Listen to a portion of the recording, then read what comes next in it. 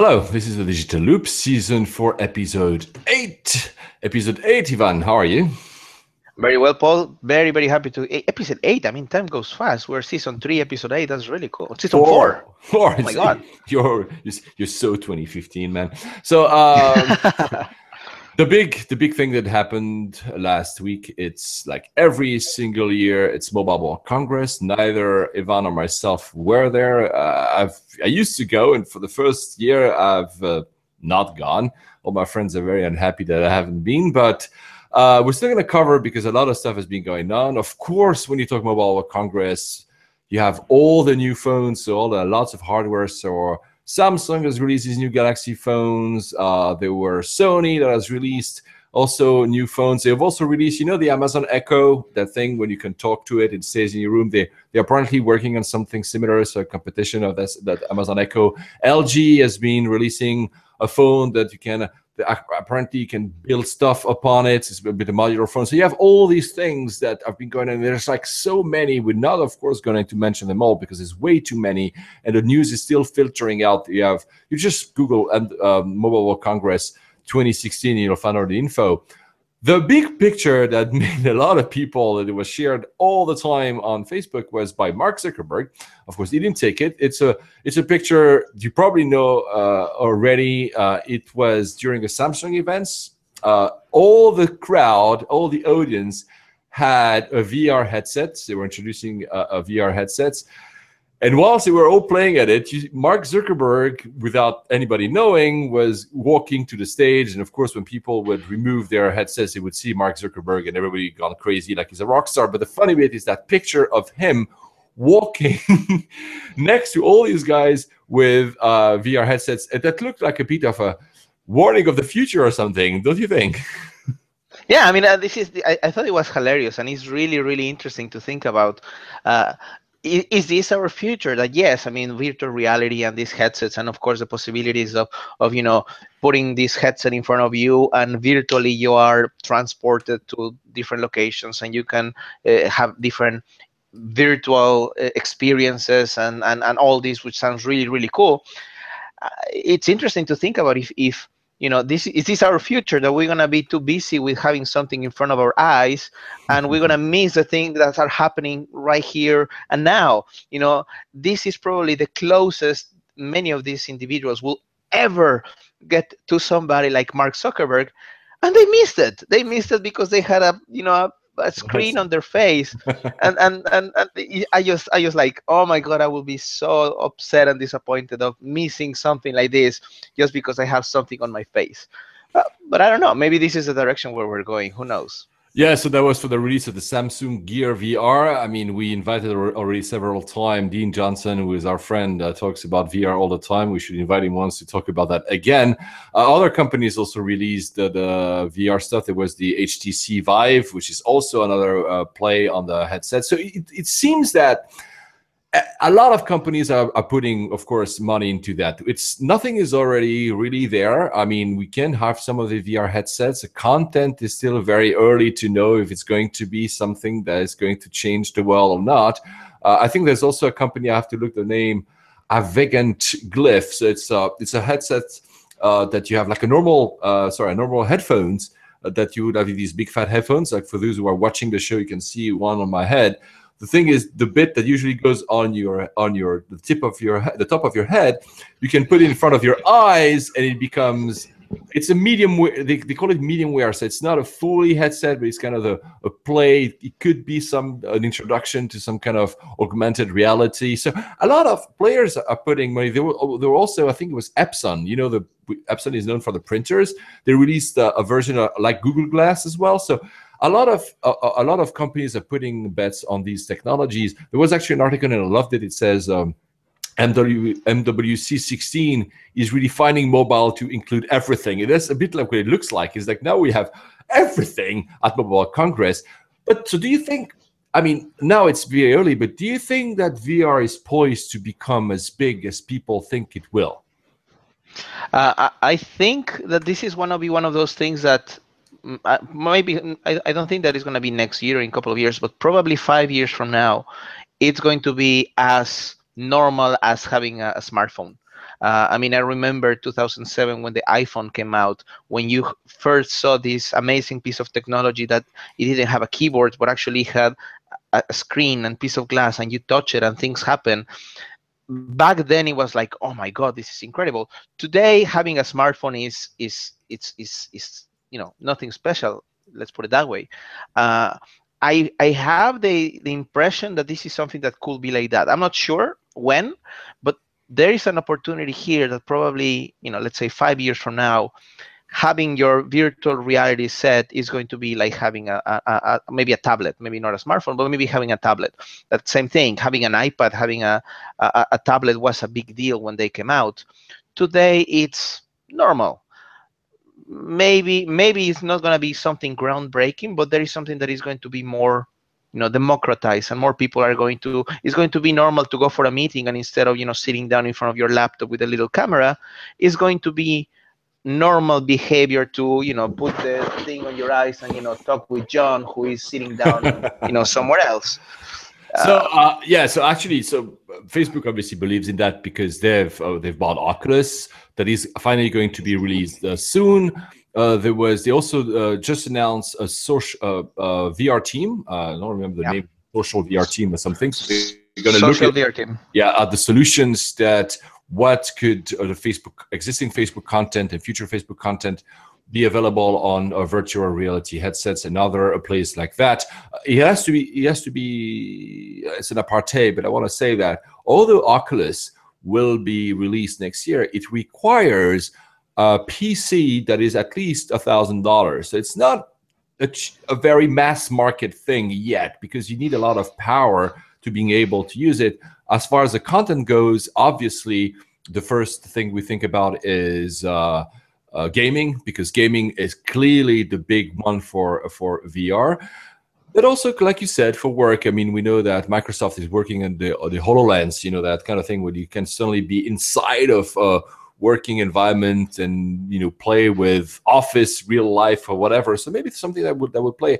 I agree with you as far as the timeline goes. It's maybe not as quick as we think, but I think it's still important. The other thing, maybe you follow as well, Robert Scoble went all crazy about a startup which is called Meta, and they did a demonstration of their technology, which is not VR, which is AR, which is augmented reality. So basically, you see the world in front of you, and you have added information on top of it. It's a bit, if you think about Meta, just look at Iron Man, the way he sees the world with all his fancy graphics on top of the views he's seeing. This is exactly what Meta promises. They've actually even done the demo at TED, the big event. So it looks like something is going on. I don't know. Of course, medical is another way where it will be probably very influential. But coming back to Mobile World Congress, it shows that all the companies now, the mobile, like you hinted very clearly at, mobile is now part of our life. Where do we go from there? What do we add on top? You have, of course, we've talked in this show about messaging, of all the software, the OTT software that comes on top, but where do we go in terms of hardware? And it seems that the bet is a lot on, of course, augmented reality and virtual reality. So what else did you see was it like a piece of technology you absolutely want to have? Ivan, did you saw there like, I want to buy that today? Was it something there that attracted you? No, I mean, actually, what I think is, what really got me thinking more about this is that, yes, when we start to talk about all these wearables, and we start talking about all these connected devices, it's important to understand that in order to make this connectivity and all this a reality, there is a need to upgrade, to continue developing the networks. And this is something that we were talking about, the fact that there is this global race to develop the 5G Absolutely, yeah. networks. So if you want to be able to connect all these devices, and you really want to have the so-called Internet of Things platform across all your devices, and across not even your devices, but every device, you really need to have a stronger and more powerful network, and that's 5G, which is interesting. Looking at the reports, a lot of people were talking about 5G networks at the Congress. It's about which is the first country that is going to be able to deliver it. There were talks about probably by 2020 that's when they are thinking that it's going to be accessible for most of the people. But there is an interesting element that in 2018, South Korea is organizing the Winter Olympics. And as far as I can tell, there is plans to start testing 5G networks by 2018. Yeah, and And actually, if you think about it, Tokyo is organizing the Summer Olympics just 2 years later in 2020, and they also are betting on 5G for that. So it could be these two countries could be the first one with a wider adoption of 5G networks. Yes. Sorry, go on. yeah, no, but this is what is really interesting, because on the one hand, yes, it's really exciting when you start talking about connectivity and Internet of Things and devices and wearables and everything. But sometimes you might have the situation that you have a really, really cool device with a lot of capabilities that you simply cannot use because you lack the broadband, or you lack the power. And it's funny when you think about it. I remember, based on your work experience and your career, the fact that I remember having this conversation with you, that you built a startup focused on mobile in the Philippines in the 90s, which was really revolutionary, and it had the potential to, the amazing things. But you lack the infrastructure. The mobile infrastructure back then was not par to your ideas and to what you were creating. So this is exactly what I think, that we are at this stage in which the possibilities are endless, yet we are not able to reach them yet because the infrastructure is not there yet.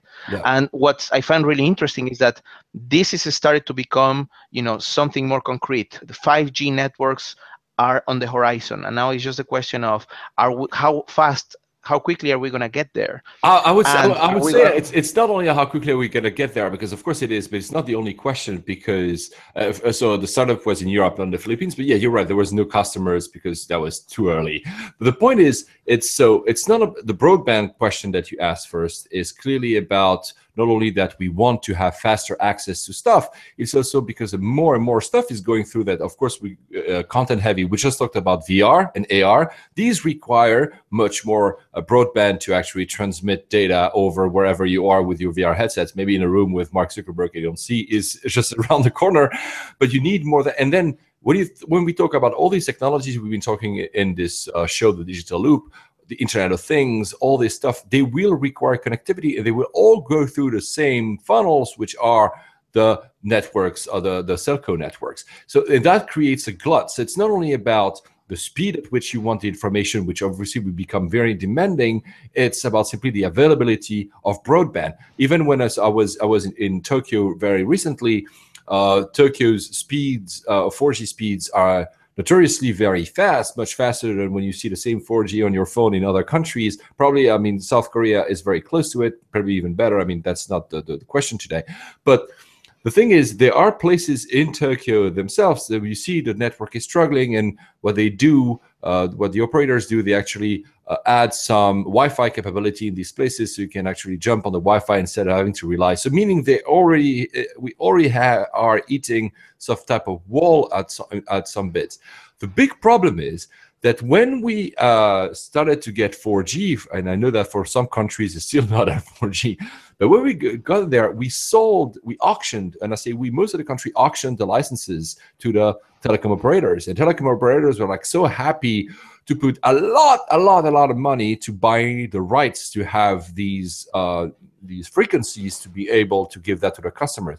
The big difference today is that these telco operators, who were the big behemoth and big, huge companies making a lot of profits, they are still huge, but they don't make as much profit. So for that, they're becoming, data pipes. So for them, why would they this time around invest billions of dollars in not only upgrading the infrastructure, but simply also buying the rights to have it? And that's a big question that not a lot of governments have actually answered today. They don't know who is going to. Is it Facebook and Google? We're going to, we know that Google is building Google Fiber in the US. It's just being released in San Francisco. Will be these type of companies that will set up the networks of tomorrow? That's a big question, because the telcos are not. Now, I'm not saying they're not interested, but regarding what kind of revenues they're making today, like, yeah, what would you spend that much money into? So we will have it, of course, because there's a sense of history. But when? I don't know, because not only because of the technical abilities, but will somebody put the money in this, and who? Yeah. Plus, also there is the question of how, what are the capabilities? What are the telco companies able? What are they able to do in this moment where a lot of these companies are starting to create their own solutions to go over the telecom? I had a conversation yesterday with an executive from Orange, and he was talking about that at the Mobile World Congress. He found out about, and I'm not going to go that much into details because it's just a conversation that I had, but that Android is planning to, when you make a phone call through with an Android device, in the next couple of months, there is going to be the situation that is not going to go through, let's say, the phone lines or the phone frequencies, but it's going to go through the internet. So basically, when you make a phone call using an Android device to an Android device, you are using the internet, kind of like the same when you're sending SMS with Apple, with iPhones, but it's the same thing with phone calls. So all of a sudden, the role of the telephone operator is just becoming a data provider, and that's it. Yeah, actually, you can already on Apple, on iPhone, there is a possibility to do Wi-Fi calls. So if the operator allows you, so it's a two thing. It's sometimes the operator prefers you using the Wi-Fi because it alleviates their network, because you're on a Wi-Fi, let's say a broadband Wi-Fi. But so it's already there, like you say. Also, when you travel to emerging countries, when I say to someone here in the UK, for instance, can you WhatsApp me? It means send me a message on WhatsApp. If I say, can you WhatsApp me in many other countries, in emerging countries, I've seen that in the Middle East, I think that is Southeast Asia, people call you there. So people are already moved away from when they call, because we know that calls are being less and less used anyway. But when they do call, they actually use WhatsApp or other technology, Viber and all the others that are even Facebook allows you to call each other, or over sound bites you can record your voice. Meaning that data is crucial, but how do you monetize that exactly, but the question is this still kind of like an option? And yeah, of course, you're right. What this executive was saying is that we are going in that direction that is not an option, but actually this might turn to be, the rule. That, and the consumer doesn't care. I mean, in a way, when you make a phone call, of course, if you're using different data plans and you're being careful about, your packages or something, then yes, you think about, okay, maybe I call, maybe I send out, maybe I use Viber, maybe I use WhatsApp. But we are going in that direction that is going to be seamless. That, you make a phone call. Are you using the internet? Are you using the network? Who cares? I just need to make a phone call. Yeah, you just want it to work, which actually stresses the point that all the technologies we're talking about, maybe not the entertainment technologies, that's us being demanding. We want to have a connectivity like snappy. I want the information now. I want, when like you have on Facebook, you have, these a little thunderstorm, whatever sign means that the article is instant. You have the same now being rolled out on Google. So you want instantaneously, but some of the technologies we've been talking about, like driverless cars or simply connected cars, rely on having an always-on network. I mean, it's almost like a safety thing. So 5G will allow that, like this seamless, immediate response of the network. I mean, it's actually needed for that kind of innovation, because if the car does, I mean, they will have, of course, backup systems. I'm not saying it's dangerous, but all these technologies rely on having the age of context, which we talked about last year. You want and you need to have always on internet, which is extremely fast, but with a lag as well. The time that actually information comes. 5G promises like this lag to be extremely tiny. So you won't see the internet will follow you around anywhere. But it's not only nice for us and to being able to play with Google Hangouts like we do that. I cannot imagine how our Google Hangouts will look like in 2020, but simply because all the technologies that we are so fascinated with when we looked at Mobile World Congress or anywhere else will require this kind of instant, on-demand, always-on type of internet. So it's almost like a mandate. Who's going to build it? That's a big question. Well, I'm very curious to see if Facebook or Google or even Apple will end up putting money in actually establishing these networks themselves, because they know that in order for them to sell more either services or hardware, they will need faster and reliable networks. That will be a very interesting bit to see in the future. Yeah, so interesting times, and I guess with this we can start wrapping it up. Of course, if you would like to know more about the Digital Loop, we invite you to come to our website, thedigitalloop.co. You can follow us on Facebook. You can follow us on Twitter. Paul, where people can find you, because you put a lot of really interesting content. Maybe they want to follow you directly. Yeah, my last name, so it's always hard to find. Basically, if you go on the Digital Loop at Digital Loop on Twitter, you will find both Ivan and my user handles on Twitter, and you'll be able to follow us both there. We also are both obviously on Facebook. You can follow our profiles on Facebook. I think the easiest way is to go to the digitalloop.co if you like to go on the internet. If you just want to go on Twitter or on Facebook, you just look for our names. We're always at the top of the lists because we're quite active. We both share content that is, I think, pretty interesting. I hope so. So please tell us if it's not. So please follow us there. Well, I see you next time. I don't know when, because again, I promised myself not to say always next week, because I know that next week for me, I won't be in London. I will be traveling, but next time for more exciting news from this world that keeps changing, that we're so fascinated with. In the meantime, I'm going to go see what kind of phone I'm going to buy from Mobile Congress. Bye-bye. Bye.